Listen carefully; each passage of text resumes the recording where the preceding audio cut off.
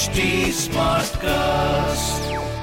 You are listening to a Mint production brought to you by HT Smartcast. Hi and welcome to Why Not Mint Money podcast.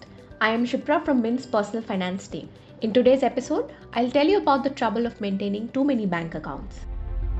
Hi, welcome to Why Not Mint Money, a personal finance podcast where we help you understand basic money concepts and share strategies for you to build your wealth. So let's get started on your money journey. Let me start by telling you a story about a Mint reader which will resonate with many of you, as you must have shared his experience at least once in your working lives. This Delhi-based marketing professional, who did not wish to be named, told us that out of the 4 bank accounts that he has, 3 were opened when he changed jobs. Now, each time the employer would force him to open a salary account with the bank that the employer has a tie-up with. He tried resisting that at his current company, but he was informed by his colleagues that his salary would be withheld if he did not comply. So what did he do? He had no option but to open yet another new salary account. Now, before I proceed, I want to tell you that not all companies enforce such conditions. But what you should also know is that it is illegal for employers to deny salary to employees on these grounds. So why is having too many bank accounts a big deal? Well, it's a financial burden that many of you may not realize. Let me come back to the story of our reader to explain how. 2 of the salary accounts that he had opened earlier are no longer zero balance accounts, and he has to maintain 10,000 in each of those accounts. So essentially, a total of 20,000 of his savings is ideally lying in the bank, earning a meager 2 to 3% annual interest. And that's not all. If he defaults on this minimum balance, he has to cough up a penalty. Now, this is not a standalone case, and I'm sure that a lot of you have also faced this or are currently facing it. In fact, a job change may not always be the reason, as a lot of people end up opening multiple bank accounts either to save for specific goals or to lock in a higher FD rate, and so on and so forth. Well, whatever be the reason, maintaining many savings accounts is a financial burden and can get challenging. I'll tell you how.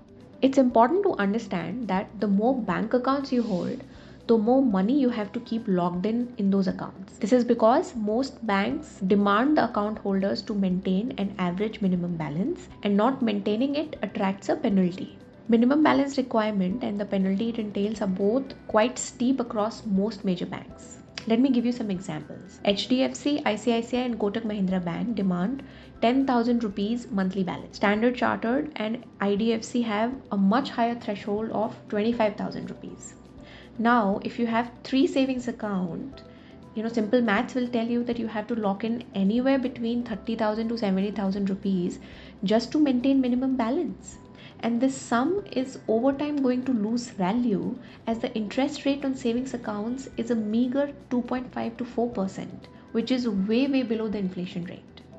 Now, not to forget that if you default, you pay 150 to 600 rupees per month as penalty, which will further eat into the net interest yield that you will earn. Now, you must be thinking that a salary account is a zero balance account. So why is it that I need to care about maintaining minimum balance? So here comes the tricky part. Banks silently convert a zero balance salary account into a regular savings account if salary is not credited in it for about 3 to 6 consecutive months. So if you change jobs and you start using a new salary account with your new employer, your old account will get converted into a savings account.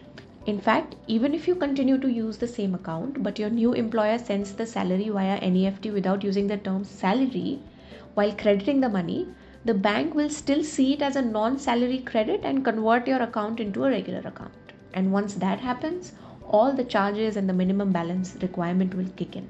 Now let's talk about the nitty-gritties of maintaining the average minimum balance, or AMB. For that, you first need to understand how AMB is calculated by banks. Banks add each day's closing balance and divide it by the number of days in that month to arrive at AMB. So now let's say your salary is credited in a savings account at the start of the month. By the 10th, a major chunk would have gone into paying bills, rent, mutual fund SIPs, etc. By the 20th, the balance would have come down further as you spend on your regular expenses, and there must be some discretionary expenses as well. And of course, in the last 10 days of the month, you're left with little money as you wait for the next month's salary. At this point, you also have to closely monitor your bank account statements to ensure that you're not slipping below the AMB limit. Now, Imagine doing that month after month for 5 to 6 accounts. Sounds cumbersome, isn't it?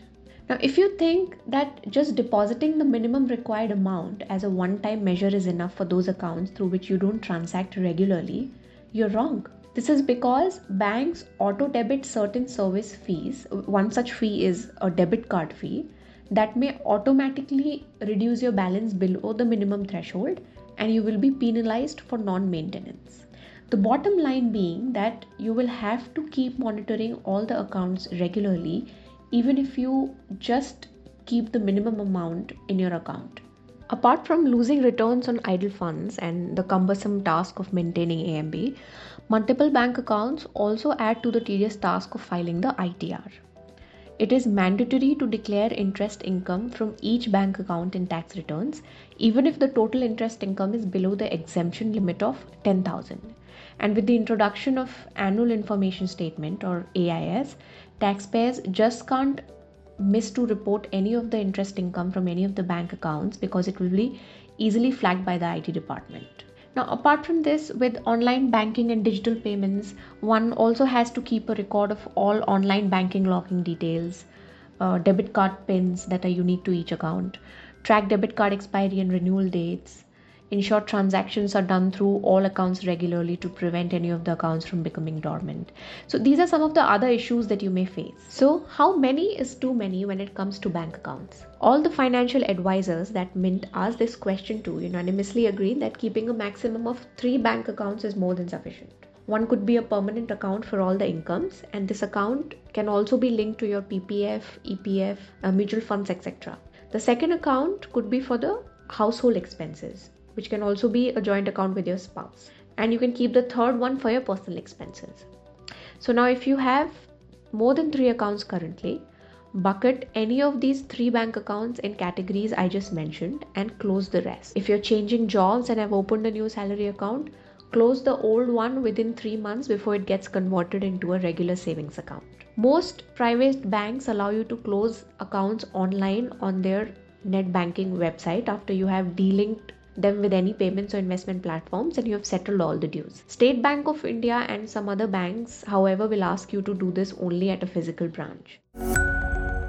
That brings us to the end of today's episode. If you would like to know more about this topic or make a suggestion of a personal finance topic that you would like us to cover, I can be reached at Twitter under the username of Shipra Singh Saurabh and on LinkedIn at Shipra Singh. Thank you for tuning in. See you in the next episode.